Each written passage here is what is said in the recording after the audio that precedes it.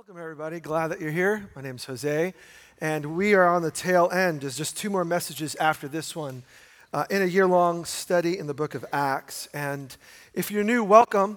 We've been mining, and there's I think 40-some-odd messages online if you want, mining this ancient text, not as a history lesson to see what the church did or was 2,000 years ago, but the reason for us to look at the book of Acts is to see our story in light of Jesus' resurrection and what the early followers look like. How does that impact our world? How do we reflect Jesus in the 21st century? And so it's been life-changing, literally, for so many of us here. And we're getting close to the end. And if you're wanting to know, what are you called to be as a follower of Jesus? Or if you join a church, and if this is the place that you call home, what does a vibrant, healthy church look like? What's it supposed to look like? What do we do? What do we avoid? Now, not to make following Jesus simplistic, but as elders and leaders in the church, early on, we came up with a phrase. It's not a slogan. It's not a pitch, but it's what we believe to be the heart of Jesus following, both in Acts and the rest of the New Testament and in our world. And so the phrase is, we want to help people experience life in Jesus. When Jesus rises, this group of normal, ordinary fishermen, tax collectors, regular people commit the rest of their days to help others. They don't live for themselves anymore. Following Jesus implied their role was to be about Jesus' business in the world. But not just help people. Everyone wants to be philanthropic. It's totally hip, start a company, right? And you need your cause, your social cause, whether you actually believe it or not. It's kind of a corporate mantra.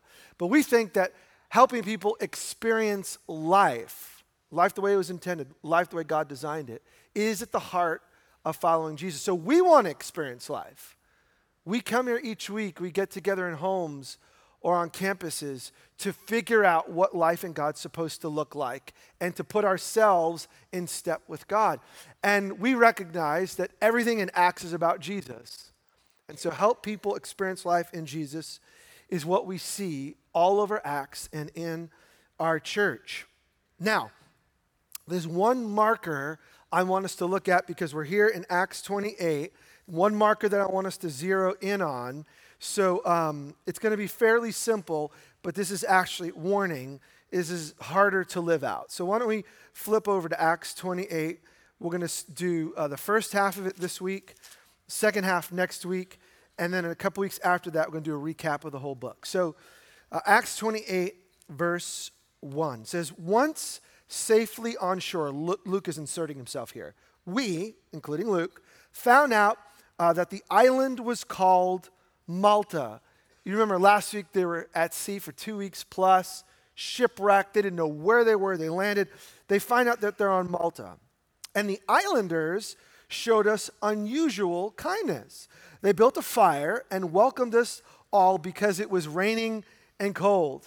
Not that we can't relate, right? It's totally, they landed in Tillamook. Anyway, so, but they had good cheese. There you go. So Paul gathered a pile of brushwood, and as he put it on the fire, a viper, driven out by the heat, fastened itself on his hand. Now, when the islanders saw the snake hanging from his hand, they said to each other, this man must be a murderer, for though he escaped from the sea, the goddess Justice has not allowed him to live. In the first century, everyone believed in the gods.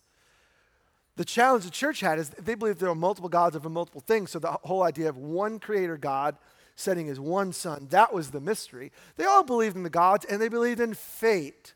Things happened because of things that you did, and the gods were mostly against you. But if you're really nice and really helpful and really sacrificial, maybe you can get the gods on your side. So they recognize this guy. They say, he must be a murderer because he's killed someone. Now the goddess Justice, is coming to enact her revenge. But, quoting Taylor Swift, Paul shook the snake off. Shake it off? Shake it off? All right, you missed it.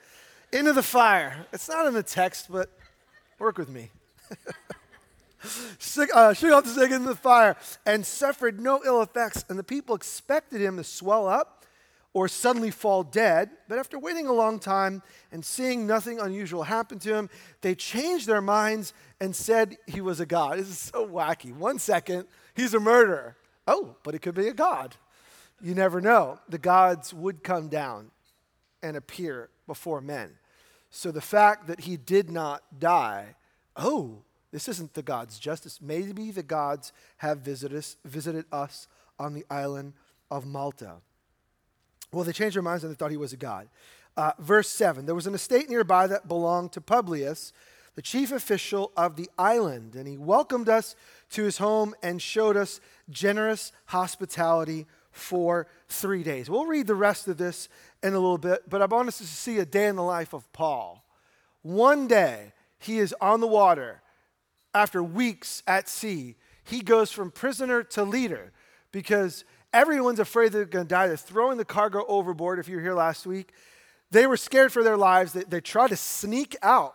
The shipmates, the boat leaders try to escape on the little raft. And Paul calls them out and says, if you go, we're all going to die. And he goes from a captive, he's in chains, a nobody, to taking over and saying, God met me here on the boat, an angel has appeared, we're all going to live, but we're going to lose the ship, we're going to run aground, follow me. They land, it's cold and it's wet, and they don't know where they are. They discover it's Malta because the islanders come out, and out of hospitality, they build a fire. They could be thinking they're getting attacked. There's military leaders. There's centurions with weapons on this, but they show hospitality. They build a fire. But then things turn. Remember, Paul is a Jesus follower, following God's plan, and talk about a rough day. You think he had a rough week? He goes from a shipwreck to trying to build a fire. Paul himself is gathering the wood, and he's struck by a snake. It's just a reminder, we said it last week, that just because you follow Jesus does not mean that you're going to be exempt from real trouble and real heartache and real struggle. Don't buy that lie because Paul is doing the right thing. The angel appears to him. All 276 live. That's miraculous. But Paul's bitten again. But the bite leads to something. The people think he's a god. That's why it says in verse 7, there's an estate belonging to Publius, who's the equivalent of the mayor or the governor. Why do they let Paul into his house? Because maybe the gods have come. So the islanders, because he doesn't die, that snake bite opens a door for him. He gets into the governor's house or the chief official. He welcomed us to his home, showed us generous hospitality for 3 days. So evidently, if you're a god, you get a free meal and a place to stay. And by the way, Luke gets the free meal and the place to stay as well. So if you follow Jesus, you go through hardship, but God may use you to open up doors for everybody else. But not all is well in his home. Look at verse 8. His father was sick in bed, suffering from fever and dysentery. There was something called a Malta fever, actually into the 1880s. This was a trouble on this island. What they didn't recognize, because they didn't have scientific discovery, is there was a contamination in the goat's milk. And because they're an island and all the goats stayed on that island, people get sick out of nowhere. And it turned out to be a bacteria in the goat's milk. They later discovered it, got a vaccine, and it's no longer a problem. But you could have a fever for a few days, a few weeks, or up to 2 years. Try suffering from an on and off fever for a couple of years. It wrecks your system. So Publius is the key leader. We know he can afford a doctor. We know he could probably do anything to help his dad, but he's suffering because they don't know the cause. When in doubt, avoid goat's milk, evidently. It's not in the text, but just practical wisdom. If you're on Malta, don't drink the milk. Thank you. That was very, very kind. That little cackle. So he's sick in bed. And then what happens? Paul went in to see him, and after prayer, placed his hands on him and healed him. This is intriguing. Paul goes into the sick. Now, how many of you know when someone's sick in bed with a fever, what do? You avoid them. Or you give them one of those nice white masks and say, over the mouth, and then we can talk. Paul's not afraid. God was faithful to him in the boat, right? He didn't die because of the viper bite. He's not afraid of this man's sickness. As a matter of fact, he realizes, like we should realize, God puts us in a place for a reason. So he says, I can help. Hey, doesn't say it in the text, but you got to think he asked Publius, his host, would it be okay to pray for your father? Sure. He prays for him, and as the text says, nothing happened. Actually, it doesn't say that. Paul went in to see him, and after prayer, placed his hands on him, and he healed him. Catch that. Luke says Paul healed him. Now, who healed him? Did God heal him, or did Paul heal him? What does Luke say? Luke says, it doesn't say God. He says he healed him. Something happens in the life of the believer. Yes, the source is God, of course. Yes, God is the healer. But Luke could say, without having to apologize, God uses this man to bring about healing. It's the one time in the book of Acts that you see anyone lay hands on someone and they're healed. So there's a variety of ways that God heals. Oftentimes they're just preaching and people are healed. They pray for them without touch and they're healed. In this case, he touches the man in bed and he rises up and he is healed. But fortunately, that's just a one-off and it never happens again. Actually, verse 9. When this happened, the rest of the sick on the island came and were cured. So God allows Paul to be in a storm to end up on an island he never intended to go to. They were not going to Malta. But God knows that Publius' father is ill. Could it be that God brought Paul all the way in the wrong direction, quote unquote, because he loves Publius and wants to see him part of the kingdom? He's an influential man. He's the equivalent of the governor. He's the biggest landowner. He's an influencer. Could it be that God uses? Now, it doesn't say that Paul preaches the gospel. But how many of you know, if you've been here for a while, do you think Paul tells about the love of Jesus? Absolutely. If they're going to kill Paul, he preaches to him before they try to kill him. So you know that when he's healed, I'm sure, he says, oh, I'm not a God, flesh and blood, I'm a nobody, but I do know the God of Israel.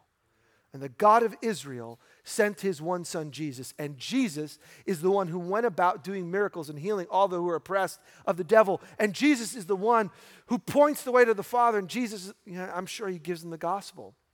And so not only is Publius' dad healed, but it says all the islanders who were sick, and they were cured. Could it be? Doesn't say, but I think it's safe to imply that Publius becomes a spokesperson to say, like, look, there's been healing at my home. Why don't you come and let this Paul talk to you? Now, what happens as a result? Verse 10, they honored us in many ways, and when we're ready to sail, they furnished us with the supplies that we needed. Such an interesting way that God can provide. They're stuck and they're literally shipwrecked. All their food, the owner of the ship has lost everything. It's his responsibility to get the centurion and Paul and the other prisoners and soldiers. He's been contracted to get them all the way to Rome. And God provides through these islanders. This is amazing. Now here's the fun part. Verse 11. After 3 months, they end up spending 3 months on this island. Again, Luke doesn't give us all the details because he has one big point to make, and I'll make it when we get to that verse. But after 3 months, we put out to sea in a ship. I've got to believe that Paul leaves the church in Malta. There's no possible way he doesn't preach the gospel. There's no possible way that people aren't converted and turn to faith in Jesus, because all these people are being healed, and Paul's saying, this good news is for you. So they leave after 3 months in a ship that had wintered on the island. And then look at the detail. It was an Alexandrian ship, evidently that's important, with the figurehead of the twin gods Castor and Pollux. Why is he giving us this detail? I think because Luke is writing to people decades after this happened. I want you to know there's going to be some stories going around that say this didn't happen. Oh, I was there. I can tell you the ship, and just look for the boat with these twin gods. I was on that ship. Luke has been giving us an accurate account of what happened in the life of Jesus and his followers. We put in at Syracuse and stayed there 3 days. Again, he's interested in the detail. From there, we set sail and arrived at Rhegium. The next day, the south wind came up, and the following day, we reached Puteoli. And there we found some brothers and sisters who invited us to spend a week with them, and so we came to Rome. And that is what Luke has been taking 28 chapters to get to. So we got to Rome. Maybe you missed it because this is a year ago, but Acts 1:8, the promise of Jesus, when he resurrected, before he ascended to the Father, he said, I'm going to give you my Spirit. When you receive the Spirit, you'll be my witnesses. You will do what I've been doing. You will say what I've been saying. Where? In Jerusalem and Judea and Samaria and to the ends of the earth. Where is the ends of the earth? The ends of the earth isn't like Timbuktu, which is in West Africa. It's not, where's the ends of the earth for them? It's Rome. Rome is the ends of the earth because Rome is the epicenter of everything. And if the faith in Jesus movement could happen in Rome, the entire known world would be changed. So what Luke has done is given us a story all to get to this point. Paul makes it all the way to Rome. And then it says in verse 15, the brothers and sisters there had heard that we were coming, that they traveled as far as the Forum of Appius and the Three Taverns to meet us. And at the sight of these people, Paul thanked God and was encouraged. Do you know, he's been on a horrific journey. Paul thinks he's going to Rome to preach the gospel. His one goal is to get before Caesar, because remember, he appealed to Caesar's court. He'd been falsely accused. The other governors could have let him go, but he saw that there was injustice, and he knew as a Roman citizen, he has the right to the highest Supreme Court of the land. You eventually go to D.C. and you make your case. As a Roman citizen, he could appeal if he felt like it was unjust. He could appeal all the way to Caesar's court, maybe even hear from Caesar himself. Why does Paul do this? He knows part of his calling is to preach the gospel before the greatest leaders. So even though he's a prisoner, he's like, I'm going to get my 20 minutes and I'm going to give him Jesus. And I pray, I could see Paul praying and pleading, God, as I make it to Rome, I pray that you'll change the entire world. The ends of the earth will be changed if Caesar is converted and places his faith in Jesus. So Paul has a sense of expectation, but everything keeps going wrong. And so, like a weary traveler, it says, for 30 miles, these locations that seem vague, the brothers and sisters, he had written a letter called Romans. We're going to begin studying it this fall. The letter to the Romans was already written by Paul before he gets there. He writes it in anticipation of his coming. He's actually going to want the Roman church to support him because by faith he believes he's going to get out and go to Spain and preach the gospel there. So this church knows about him. They've heard the stories. His faith has been heard throughout the empire.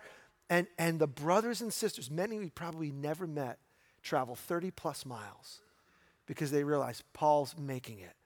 And I'm sure they hug. Now, I have a small sense of that. I get to travel a bit and preach the gospel in many places of the world. But there is something when you come back. Now, my travels are unlike Paul's in a ship that crashes. My biggest struggle is, will I get bumped up for free to first class? You know, I'm in comfy hotels. I'm eating good food. No one's trying to kill me. But there is something when I've been gone 2 or 3 weeks or whatever to come back and to sound mushy, to see you worship Jesus. I love worshiping in other places around the world. I love other churches, but there's no place like home, says Dorothy. There's no place like home. Click, click, you know. I love being here. So Paul is encouraged by seeing brothers and sisters. Paul's not an isolated follower of Jesus. Friend, yes, it's you and Jesus. Yeah, totally get it. There is this thing as a personal encounter with the living God. I'm all for that. But it's also we and Jesus. Paul's not isolated. The church at Antioch, a real city, sent him out. And now the church in Rome, a real group of Jesus followers who were already established, they come out to meet him. So because he's connected with Antioch, Antioch's connected with Rome, and I'm here to suggest nothing's changed. We're a part of a global movement. We're a part of a global thing. And wherever you go, you can find worshipers of Jesus. If you haven't traveled much, you're missing it. There's something about being in a different place and being around other people. You have nothing in common, and then you hear a song that's familiar, and you worship Jesus together. So that's Paul's experience. Now, Paul sees his friends, and he thanks God. Let's just wrap it up, and I'll make my one point, and we'll go off to lunch. Verse 16. When we got to Rome, Paul was allowed to live by himself with a soldier to guard him. Now, he already had a soldier to guard him. Everyone reading this knows the custom was for 2 soldiers to be guarding Paul while they're transporting. So he's probably chained to one and another one's on the lookout. But now they get to Rome, and Paul's not free, but free sort of. This is so cool. Paul is allowed to rent his own apartment, even though he's a prisoner, and live by himself with one rotating prison guard. He's always with a prison guard, but he's not like in isolation. Now, I'm reading into the text, but I want to suggest something. I think that because God used Paul on the ship to save them, in Malta to invoke hospitality and get blessing, I got a feeling that the centurion and the other soldiers, when they got to Rome and tried to figure out where does Paul go, they could have thrown him in isolation. They could have thrown him in a deep dungeon. But I think it was his attitude. I think it was his Jesus likeness that opened the door for them to say, you know what, he's been accused, but gosh, if this is an evil man, we haven't seen it. And he's given a place. Now, this is going to be strategic because when we finish out Romans, we're going to see that Paul's given an avenue to preach the gospel one-on-one to many people because he's allowed to see visitors. So, faithfulness on the boat, faithfulness on the island, faithfulness to God opens up doors. And that's a word for some of you. You be faithful where you're at. You serve Jesus. You don't give up hope. You try to live out what it means to follow Jesus, and he will open up various doors for you. So Paul's in Rome. He's chained to a guard. And at this point, he needs the church. It's not in the text, but we know this from history, that when you're a prisoner or you're in the hospital, Rome does not provide for your whims. It's not unlike today. You go to jail and you get cable for free. You get a gym. You can actually get a college degree paid for. Now, I'm not against that. I'm a believer in reform. But in those days, you are living off the hospitality of friends and family. As a matter of fact, I've been in many parts of the world visiting prisons and hospitals, and it's the same thing. They'll give you just the essentials to live and not die under their care, but everything else, you need people to love you. But here's the good news. Paul's a part of the church. And because he's a follower of Jesus, the brothers and sisters come. How is he going to pay for his rent? The brothers and sisters provide. How's he going to pay for his food? The brothers and sisters provide. If he gets sick, the brothers and sisters provide. My friends, following Jesus is critical to life because God puts you in a family, and that family is here to care for you. Now, this is the end of what is in Acts known as the we passages. Notice Luke kept saying we. He's with him to Rome, and then if you read the rest of Acts 28, you don't see we anymore. Luke goes off, and what Paul does is he dictates his team. He can't leave, but he's the leader of the team, and people come and go, Timothy and Luke and others, and he's able to continue to lead the churches. Even though he's in chains, God provides the grace for him to have such liberty. Now here's my one point, and we're going to pray. Actually, it'll take me 10 more minutes, but we'll get there eventually. Disclaimer. I get paid by the minute, so it just... So anyway, it's not true by the word. It's worse. God is faithful to Paul and will be faithful to you. That is the point of Acts 28. It's actually the point of the entire book. Why does Paul give us all this detail? Why is there so much narrative in the Bible? Most of the Bible is narrative. And by that I mean it is a type of literature that is story-driven. It's not a made-up story. It's not on par with Harry Potter. This is a real account. It's real history. But why is most of the Bible written in narrative? If I'm God, why don't I just say, this is exactly what I'm like, do this and die, do this and live, end of story, 10 pages. It's over. I think it's because God knows how the human mind and heart work. If you want to be something in life, you probably are going to look for people who are better than you at what you want to do. Biography inspires. When you see the real activity of other people, I love biographies. I chew up biographies Because in it, I can put myself in that story. And even though the circumstances are different, the age is different, the language is different, when I see God's faithfulness in the life of a person, it inspires me to believe that God will be faithful to me. And so in the same way, God knows how you think. And story, narrative, crosses cultures. We all get shipwreck and the thought of being left at sea. We all get healing out of pain and suffering. We all can feel what Paul feels in one sense. And so God gives us truth in story. And he does it to show us that if God's faithful to Paul, the implication is God will be faithful to you. Now, some of you are saying, well, but why did Paul have to go through all this stuff? Like, if God is real, why didn't he just get him to Rome? He preaches, Caesar accepts, and he's set free. Look at the mystery of God. I'll throw it on the screen. Acts 9, 15 and 16. Before Paul actually becomes a Jesus follower, he meets God on the road. He meets Jesus. A light shines down. It blinds Paul, and then he hears the voice of Jesus. Who are you, Lord? I'm Jesus, who you're persecuting. Bad news. Then Jesus says, go into the city, and you'll be told what you'll do. God leads Ananias, a Jesus follower, to speak to Paul. And Ananias says to Jesus, no. This guy's out to kill Christians. No, you speak to him. Tell him this. The Lord said to Ananias, go, this man is my chosen instrument to proclaim my name to the Gentiles and their kings and the people of Israel. I will show him how much he must suffer for my name. Before any of this happens in Acts, God says it's going to happen. Now, what does that imply? It implies God knows the future before it happens. God knows your future before it happens. God is not surprised. Paul is my chosen instrument at the right time on a road. Now's the time to get Paul's attention. Now's the time to get Ananias' attention.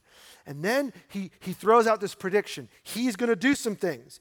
He's going to go to Gentiles and Jews and to kings. Does Paul preach to Jews? Check, yes. Does Paul preach to Gentiles? Check, yes.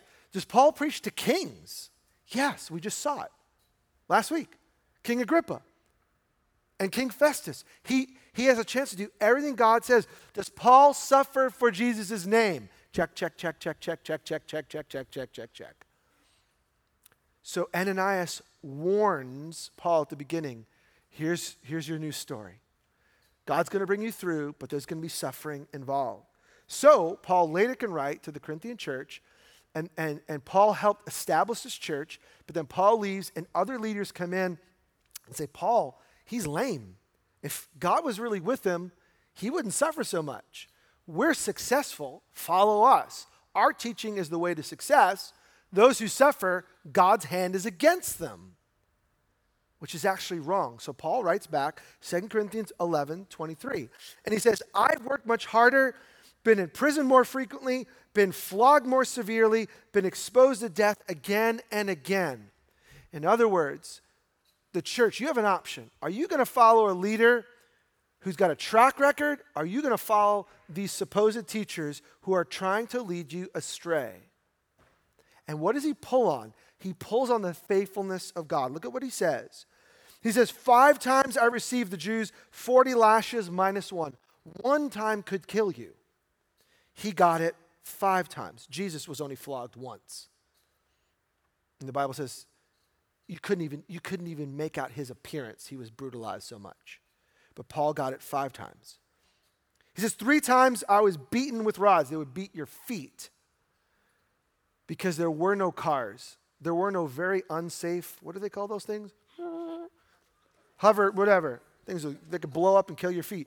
But anyway, he was beaten on the feet so that you would have pain for the rest of your life as you walked. He didn't get it once. He didn't get it twice. He got it 3 times, all for faith in Jesus. He says, I was once pelted with stones. And that was like snowball fight. They threw so many rocks at him that they walked up to him and they went back into the town because they thought he died. AKA, he was probably bleeding to death.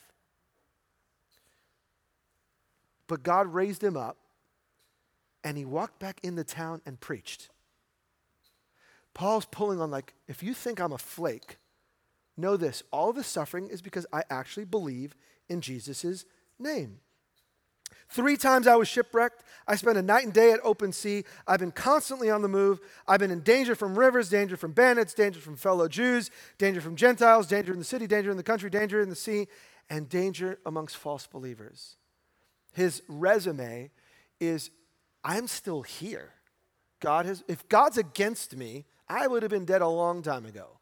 God has been faithful to me. So stories help us see what is true. And so looking back at Acts 28, and then we want to pray this in. Is God faithful? Well, we saw in chapter 28, God's faithful to protect Paul from the sea and get him to the island.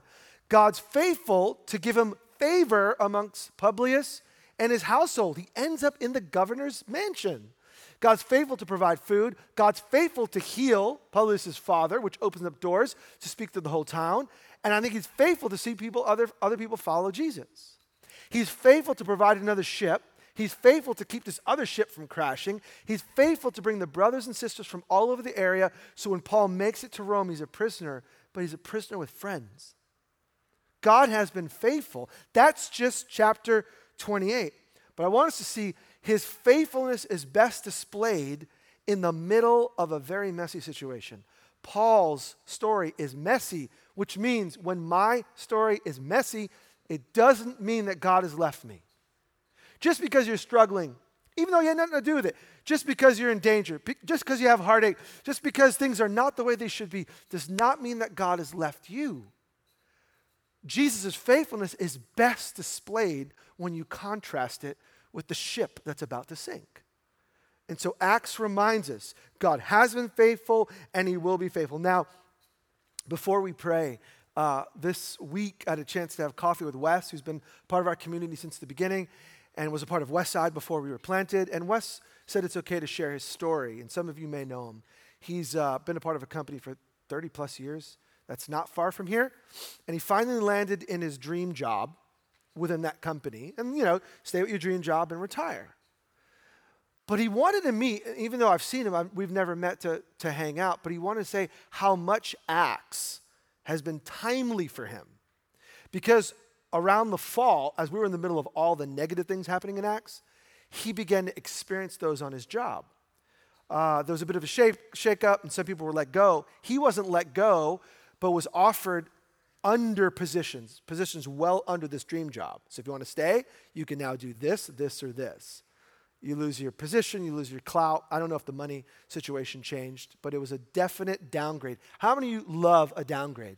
You have the iPhone 6, you're just dying for the 3. Someone, give me a 3. I mean, no one loves a downgrade. No one loves to take a step back. But Wes began to see what we should all see, that God often uses a negative circumstance to open up a positive door. So Wes was saying what God has been doing. He put him from one group to another group. This other group, the manager's a Christian. And so when things get slow, this manager wants to help their employees in their group be better at public speaking. That's pretty cool, like entrepreneurial. And so even though in their role, they don't speak at all. Like they're not doing speeches, but wants their skill set to grow.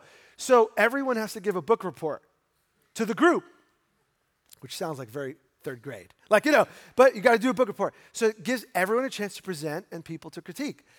So Wes does a book report on Evidence That Demands a Verdict by Josh McDowell, which is an apologetic explaining why the Bible is true and you should follow Jesus. So Wes said, I don't like the fact that I lost my dream job. I don't like the fact that I'm in this group. I'm underutilized. It's less motivating to go to work when your full skills aren't used. But, he said, God has put me in front of people I would never have been in front of, and God opened a door to do book reports so I could talk about Jesus. Now, that's Acts in the 21st century.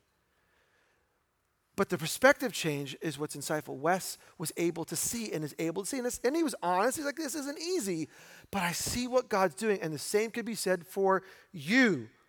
You may not be on a ship, and you may not be in prison, and you may not be on trial for your life, but you're going to have ups and downs. And the question is, are you going to reflect the love of Jesus? Are you going to reflect the passion of Jesus? Are you going to live Jesus-like in your situation, or are you going to cave in to the culture around us that says we deserve more? Now, I'll tell you why this is so hard for us. And like I said, eventually, 20 minutes from now, we're going to pray. This is so hard for us because our worldview in America says, I deserve upward mobility. It's embedded in our founding documents. We deserve the right to life, liberty, and the pursuit of what? Debt. Which is the same thing. We deserve this. And hear me, especially if you're a young person, you've been told your whole life that you deserve to go upward and you deserve better and you're going to climb higher. And we prove it in athletics. This isn't stepping on toes, it's stepping on feet. We give out prizes for participation.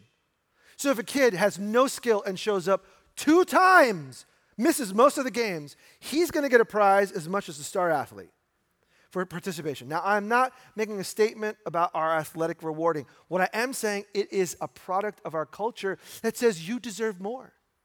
And if you pay the fee, you deserve a prize because you're a star and you could be someone, even when you have absolutely no skill. So the worst thing that we could do is to be honest with someone and say, you should drop soccer and take up tennis. Because that would be crushing the poor child and losing their self-esteem. And they may not become the person that they were created to be. I'm here to say we're delusional as a culture because it's a philosophical bedrock. We believe it is our inalienable rights to achieve higher, which leads to the fact that we all feel entitled. This is where faith becomes hard. This is where Jesus becomes difficult. You lose your rights when you follow Jesus. You have the right to suffer if you follow Jesus. You have the right to give rather than to receive. You have the right to sacrifice for the good of others instead of attaining and building more for me and mine. Which sounds hardcore. It's actually true, and we have been fed a lie. So the reason we study the Bible is to see this is true, this worldview is right, and we have to evaluate our worldview in light of God's worldview. And God's worldview says God is faithful even in our suffering.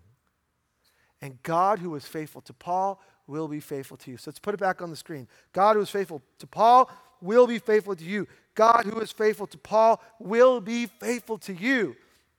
It doesn't mean that you're always going to rise higher. It doesn't mean that your suffering is going to end quickly. It doesn't mean that you always get what you want. But we are a mixed bag of all sorts of stuff this morning. We all have areas of brokenness.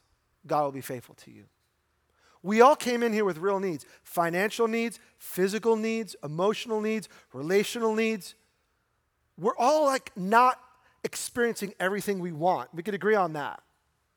But God will be faithful to you. We're all living here with shame and regret. This is an interesting nuance. They accuse Paul of being a murderer when the snake bites him. Was Paul a murderer? Yes. He was there at the stoning of Stephen and gave his agreement to it, Acts tells us. So looking back on his life, Paul would say, I was a murderer. I authorized the killing of Christians. So ironically, the islanders pick up on something in his past. But notice, he moves past shame and past regret because he realized that's who he was, but now he's in Christ. And because he's in Jesus, he is no longer the former man.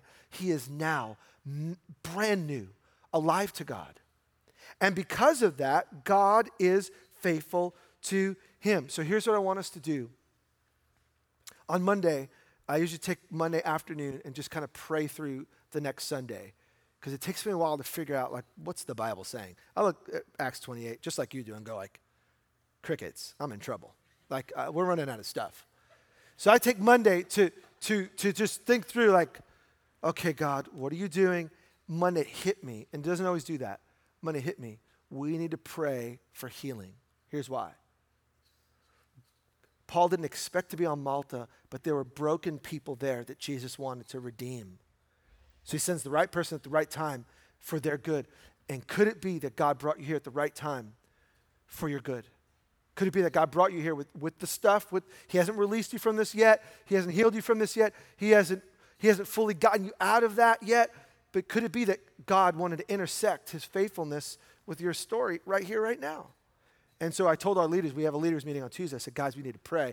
We need to pray that God would heal people this weekend because God was faithful. He will be faithful. And if he healed them, why wouldn't he heal us now? And so we've been praying all week. There's a group has been praying all week for you that when you showed up with real brokenness, pain, suffering, whatever, that Jesus would heal you. You may see it today. You may not see it till next week or next month, but that Jesus would do his work. Now, I already know it because I can read minds. Some of you are saying, I just don't know if that's possible. I don't know if I believe that. Well, I'll throw one on you. We believe that. So maybe you're not ready to believe that yet. Would you allow us to believe God for your good? You're not sure. Okay, would you allow us to express faith in Jesus for your good? And maybe, like on Malta, when you see God at work, then you realize, oh my gosh, I believe. Could it be that God has set you up for today?